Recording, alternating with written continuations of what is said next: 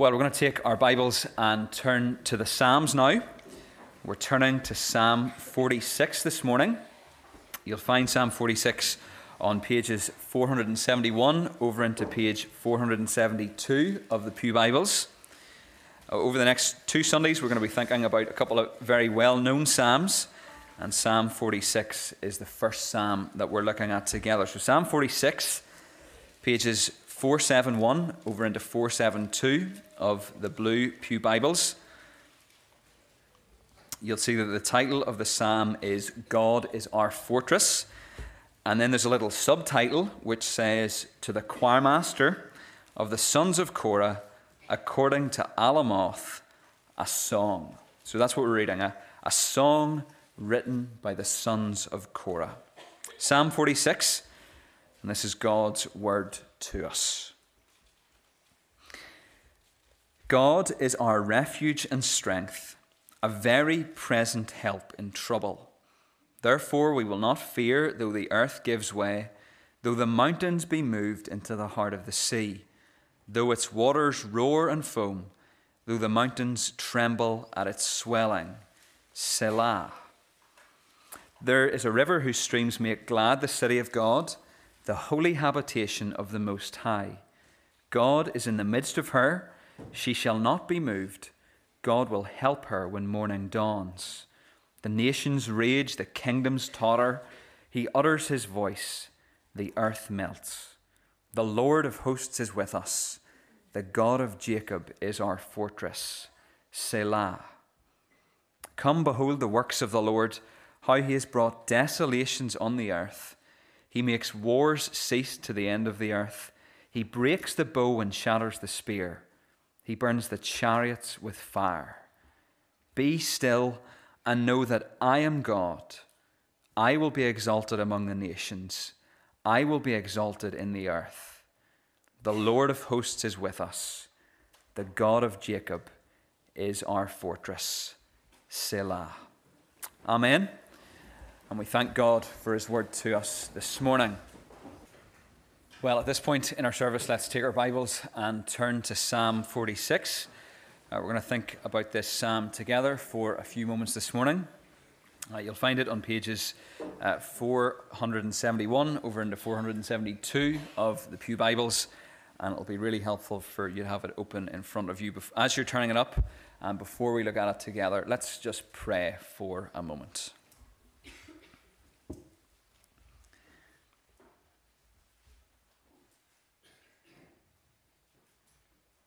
Father, as we come to you this morning, we come thanking you that all of our ways are known to you. All that has happened in this past week to us is known by you. All of the things that are running through our minds are known by you. But we pray that as we come to your word now, we pray that you would help us to be still and to focus on you and to focus on your holy word.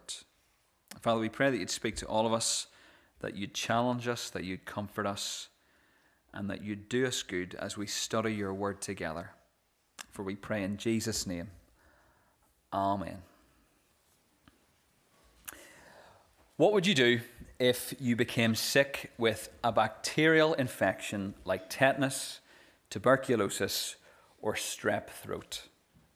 Step one is obviously phone the doctor. But what would the doctor give you? The medics among us this morning already know the answer, but the doctor would give you a course of antibiotics. But what if there was no miracle drug available? No medicine for the doctor to prescribe? Well, that was the situation up until around 80 years ago when the first antibiotic, penicillin, began to be mass-produced. The impact of penicillin has been almost incalculable, and the drug is credited with saving an estimated 200 million lives. It acts by destroying the cell walls of bacteria, and it's a really strong antibiotic when dealing with infection. The story of how penicillin was discovered is an interesting one. The British bacteriologist Alexander Fleming is said to have discovered the antibiotic qualities of penicillin by accident in 1928. Apparently, Fleming left a petri dish smeared with bacteria in his laboratory while he was away on a 2-week holiday. The Petri dish grew a fungus that killed the bacteria around it, and Fleming identified and isolated the effective component, but he had difficulty in mass producing penicillin. That was left to others, and by the early 1940s, penicillin was widely available. The discovery and production of the life-saving medicine was also a significant factor in the Allies' victory in the Second World War.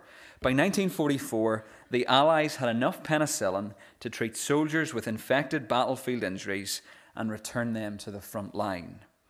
A lot has changed in 80 years, and we now live in a world that is dependent on medicine. Nearly 70% of people in the United Kingdom have received prescriptions for one or more medication. The BBC recently reported that 8.3 million adults in the United Kingdom are taking antidepressants. We need medicine for all sorts of ailments and complaints. We rely on medicine to help us get better. But yet we all have heart trouble. Not heart trouble in the physical sense, heart trouble in the spiritual sense. In Scripture, the word heart is used more than 1,000 times, but it almost never refers to the physical organ inside our chests. The Theological Word Book of the Old Testament gives us a very helpful definition of the Bible's use of the word heart. It says it is the richest, most all-encompassing biblical term for the totality of a man's inner nature. We say this a lot in church, but the heart is the control center. It's our steering wheel. It's the thing that directs our lives. But it doesn't function properly or function in the way that it was meant to. It's broken, it's sick, desperately so. And that means that the cries of the human heart don't really change from one generation to the next. And that's where the Psalms come in. Well, one of the best and most beautiful descriptions of the Psalms is this, that they have been called the soul's medicine chest. For those of us who are spiritually sick, which is all of us by nature, the Psalms come to us and give us a dose of spiritual penicillin. That spiritual penicillin comes through petition, praise, lament, and song. It comes through numerous writers articulating what it's like to live in a fallen world, but also by giving us eternal truths about the character of God. The Psalms are a source of encouragement and hope, and they also provide us with an impetus, a reason for worship and prayer. This morning we're going to identify and isolate the spiritual penicillin we find in Psalm 46. And what I hope we'll find is that it's good for our souls. We're turning to Psalm 46 this morning. Our preaching series over the past few months has been very irregular. We started Exodus in September, but only got as far as chapter 4. With just a couple of weeks to go before we think about the story of Christmas, I thought it would be better for us to wait until the new year before going back to Exodus. So what we're going to do today and next Sunday is look at two famous Psalms. Today we're going to look at Psalm 46, and next Sunday we're going to look at Psalm 139. Psalm 46 is treasured by many of us, but what's the big point of it? What's the take-home, not-to-be-forgotten truth? Well, we might put it like this. Psalm 46 tells us not to be afraid, but to put our confidence in God. Psalm 46 tells us not to be afraid, but to put our confidence in God. Our 3 points this morning are going to help us think that take-home truth through. Here's what we're going to see as we break this psalm down. We're going to see that we're not to be afraid even though everything is changing, that we're not to be afraid even though the church looks weak, and that we're not to be afraid even though evil seems to be winning. Let's think about our first point together. Don't be afraid even though everything is changing. Let's read verses 1 to 3 of this famous psalm again.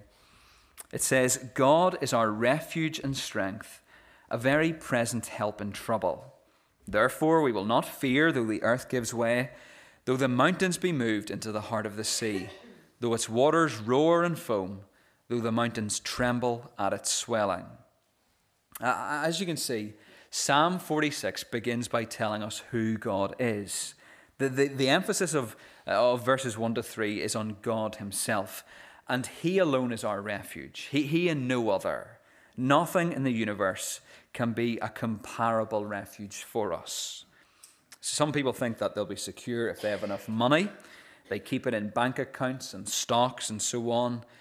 Yet it can't protect us from judgment. It can't shield us from heartbreak, from failure, from sin, disease, or disaster in this world. Other people think they'll be secure because of their specialized training, their skills, or their personal talents. But even the best educated and highly skilled people experience things they can't deal with. And others expect to find security from their families or friends or business connections. But all of these things are only human supports. They're uncertain at the best of times, and they can be suddenly swept away. In verse 1, the psalmist looks to God for two kinds of help: refuge and strength. Now, refuge and strength don't mean the same thing. So verse 1 tells us that God is a stronghold, he's a refuge into which we can flee. And it also tells us that he is a source of inner strength by which we can face calamities. So sometimes God shields us from what's going on around us. In times like that, he is our fortress. At other times, we do suffer. And then we find God to be our help. We're able to say, God is my strength, a very present help in trouble. He's our help even if the worst imaginable calamities should come upon us. That's what verses 2 and 3 indicate. The writer imagines the return of chaos in which the earth gives way, though the mountains be moved into the heart of the sea. It's a reversal of the work of God on the third day of creation. Now, until recently, no one imagined the possibility of the world itself being destroyed or swept away. But today our films are filled with ways it could happen. Some of you might remember watching films like Armageddon or The Day After Tomorrow. What Psalm 46 is saying is that even if something like what's depicted in those films happened, if you have this God as your God, you can face whatever comes. In verses 7 and 11, there's a repeated refrain. It says, "The Lord of hosts is with us. The God of Jacob is our fortress." Some people think that this refrain would have been sung after verse 3 as well. Why would that be helpful, or why would that make sense? Well, God says that he is the God of Jacob, and that's interesting. The Bible gives us no indication that Jacob ever, in all his 147 years, experienced or lived through a flood or an earthquake. But in Genesis, we read of a man who went through crises and dramas, deceptions and feuds, and rebellions and heartache. His life roared and foamed. One person has said that if you were to condense Jacob's life into 147 half-hour episodes, you would have an award-winning soap opera. That's what makes it interesting, that God is the God of Jacob. He's the God of people whose lives roar and foam. He's the God of people who have the foundations of their lives shaken. He's the God of people who experience chaos. Elizabeth Elliot was one such person. She was married to the now famous missionary Jim Elliot. He went to Ecuador to reach the Auca Indians with the gospel, but was killed as soon as he went ashore. As soon as he got off the boat onto the beach, he was killed by the natives. Elizabeth Elliot married again, but her second husband, Addison Leach, was slowly consumed by cancer. She once spoke of what it was like to go through what she went through, the death of not one but two of her husbands. In retelling her story, she referred to Psalm 46, and she said this: "Everything that has seemed most dependable has given way. Mountains are falling, earth is reeling. In such a time, it is a profound comfort to know that although all things seem to be shaken, one thing is not. God is not shaken." In other words, don't be afraid, even though everything is changing. Don't be afraid when it feels like your world is disintegrating around you. Don't be afraid when the mountains of your life are falling into the sea. So some of us here this morning are experiencing change. Change for the worse, change in our personal circumstances, change in our careers, change in our health or the health of a loved one. Psalm 46 says, don't be afraid even though everything is changing. God is a refuge, a stronghold into which we can flee.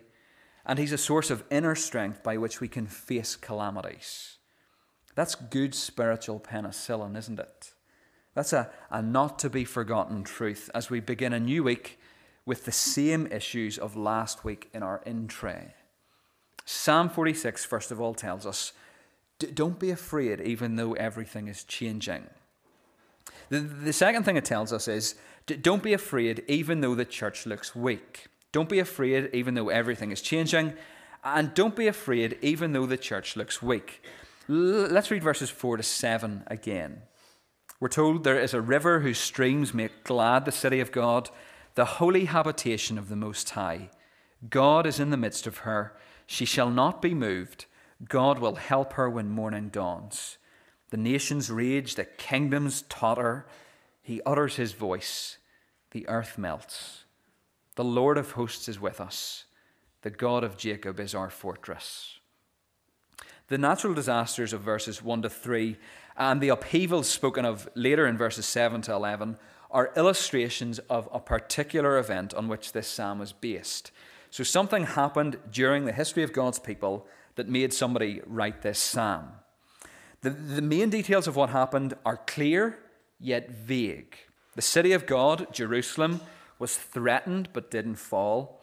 Now, something like that happened during the reigns of Jehoshaphat, Ahaz, and Hezekiah.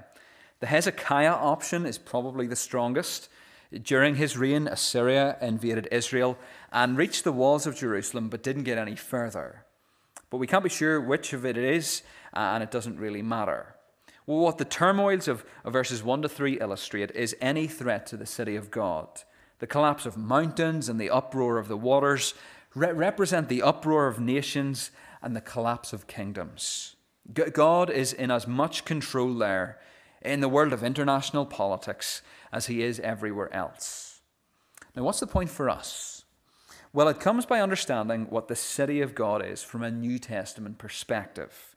From New Testament times on, the city of God is described as the heavenly Jerusalem.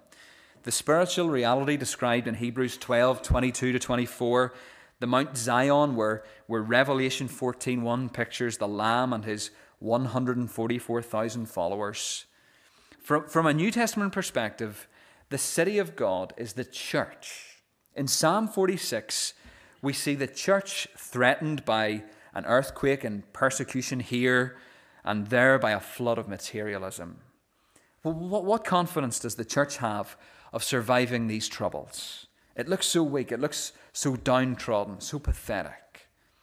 Well, 3 pictures in verses 4 to 7 reassure the city of God, the church of all generations.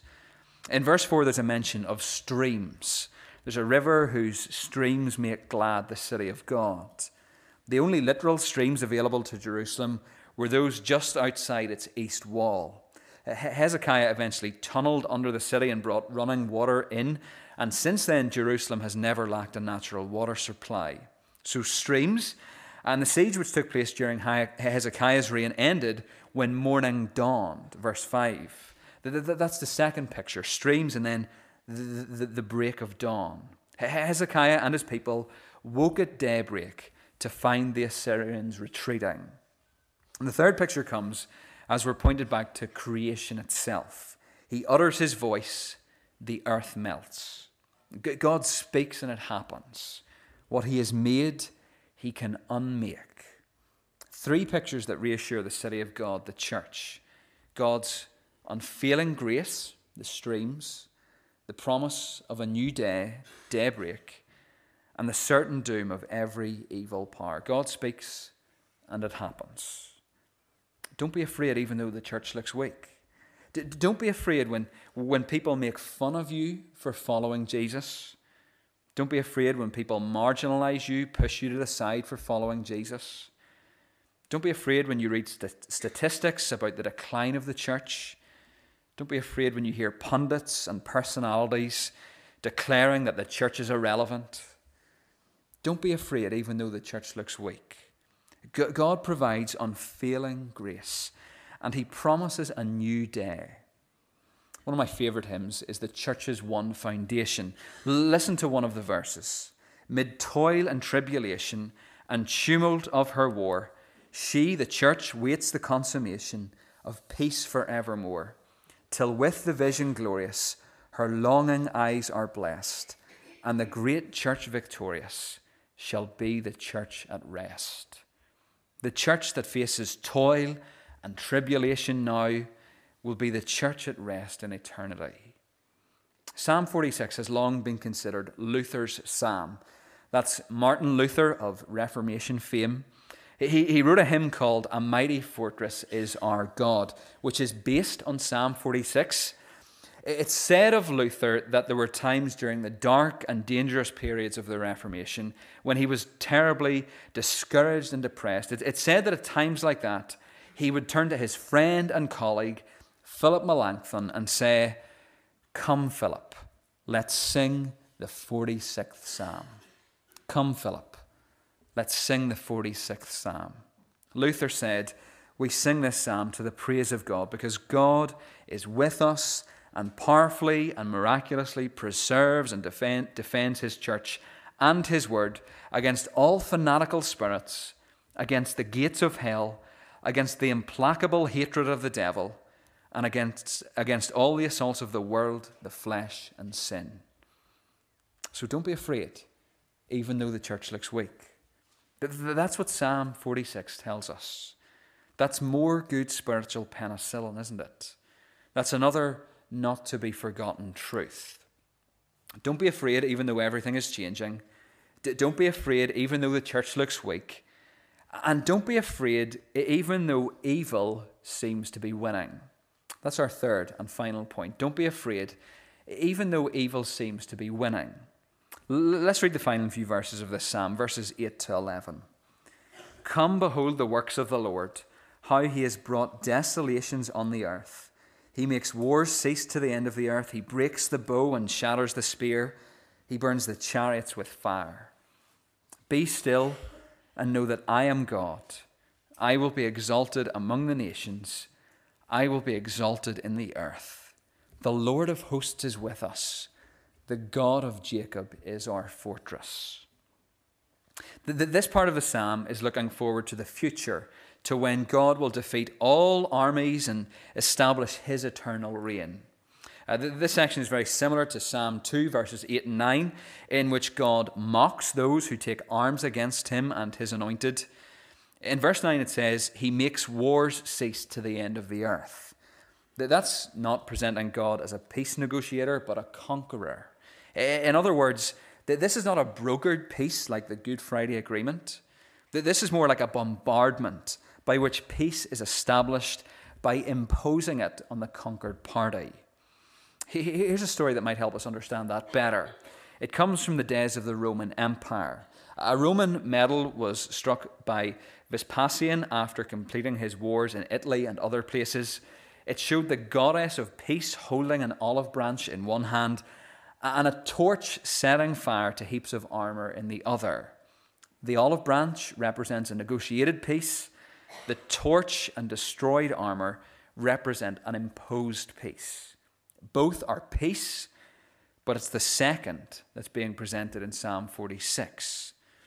That means that be still and know that I am God means lay down your arms, surrender and acknowledge that I am the one and only victorious God. The time to do that is now, of course. A desirable peace is available through Jesus.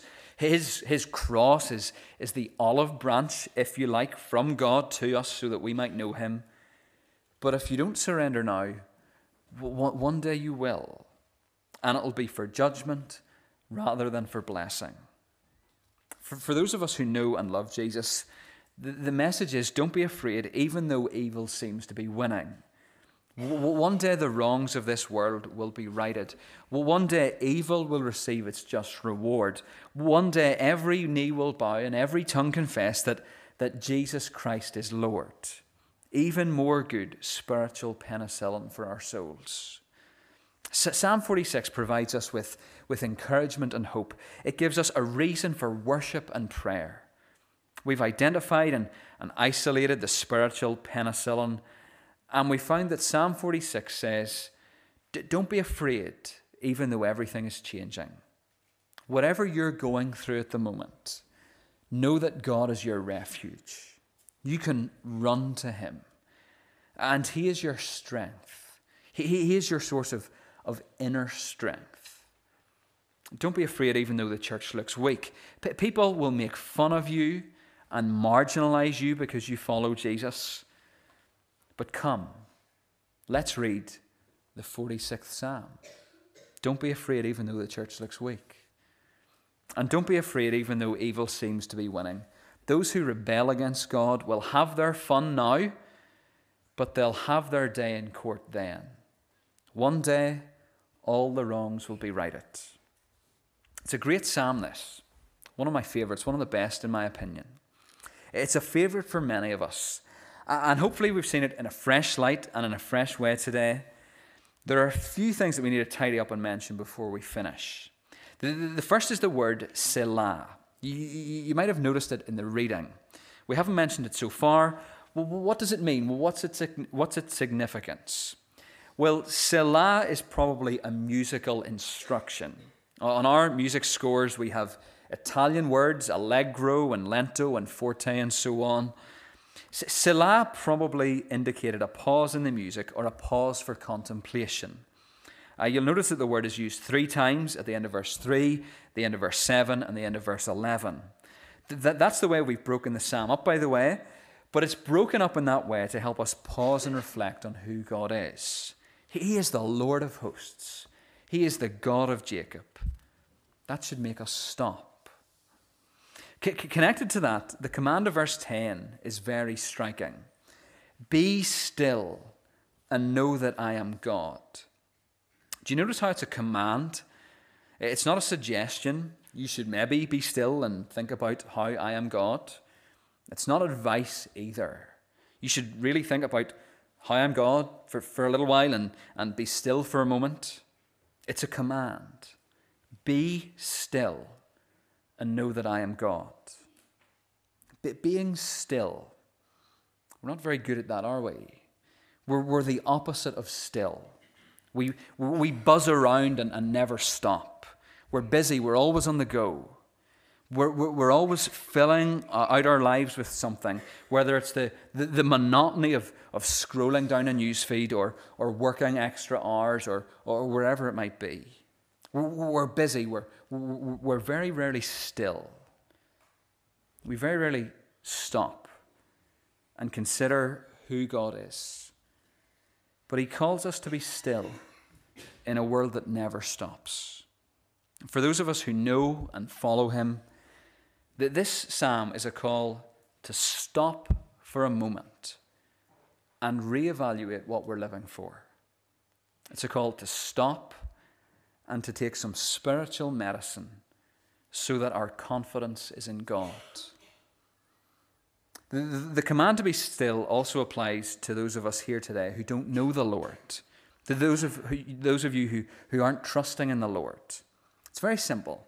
In this psalm, the Lord says, be still, stop, and know that I am God, the God who has made all things, the God who rules all things, the God who rules over all kingdoms, the God who is sovereign, the God of eternity, the God of justice, the God who will not tolerate sin in his presence, the God who will rule one day in a new creation when morning dawns, the God who has sent Jesus to rescue those who have rebelled, the God who holds out an olive branch to those who don't deserve it, the God who provides life-giving spiritual penicillin to those who are spiritually dead.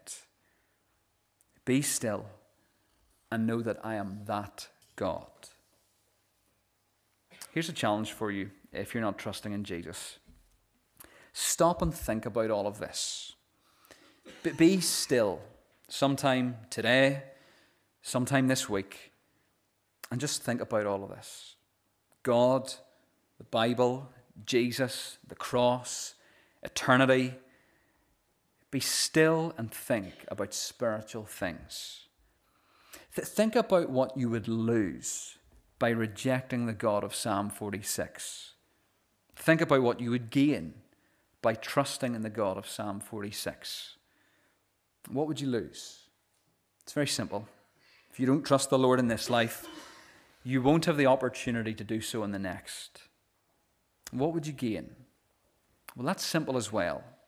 If you trust in Jesus, the Lord of hosts is with you and will be forever. And if God is with you, even the worst thing that happens to you, death, only makes you infinitely happier and greater. So you need to stop if you're not trusting in Jesus, and you need to think about trusting in him. Jesus is actually the embodiment of this psalm.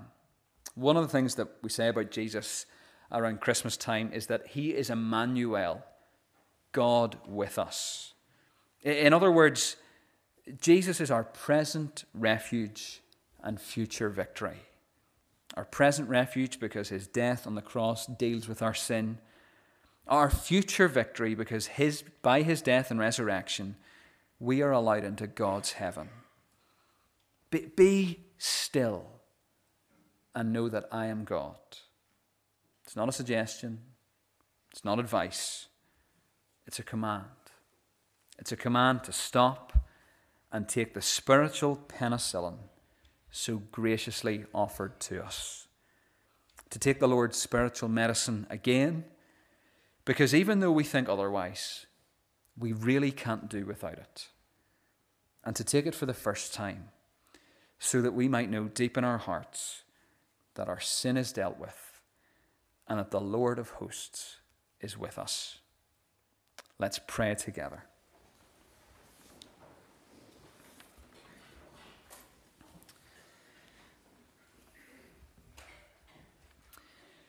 Father, how we need your word, how we need its spiritual penicillin.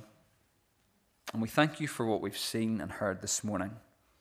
We thank you that Psalm 46 tells us not to be afraid, even though everything is changing. Some of us are facing really hard things at the moment. Help us to know that you are our refuge and strength. Some of us are being marginalized and treated badly because we love you and follow you and want to honor you. Help us not to be afraid, even though the church, even though believers look and feel weak. Help us to read and reflect upon the 46th Psalm. And help us not to be afraid, even though evil seems to be winning, even though the bad guys are getting their way. Help us to remember that you're the God of justice and will one day right all the wrongs of this world. We thank you for Jesus. We thank you that he has come so that we might know him as our present refuge and our future strength. We pray that we would run to him, that we would trust in him. And we pray for those who don't yet know the Saviour, that they would reach out and accept the olive branch offered by the cross. Help them to take the spiritual penicillin that is the only thing that can revive their dead souls. Father, we thank you for your word. Bless it to all of our hearts. And we pray in Jesus' name. Amen.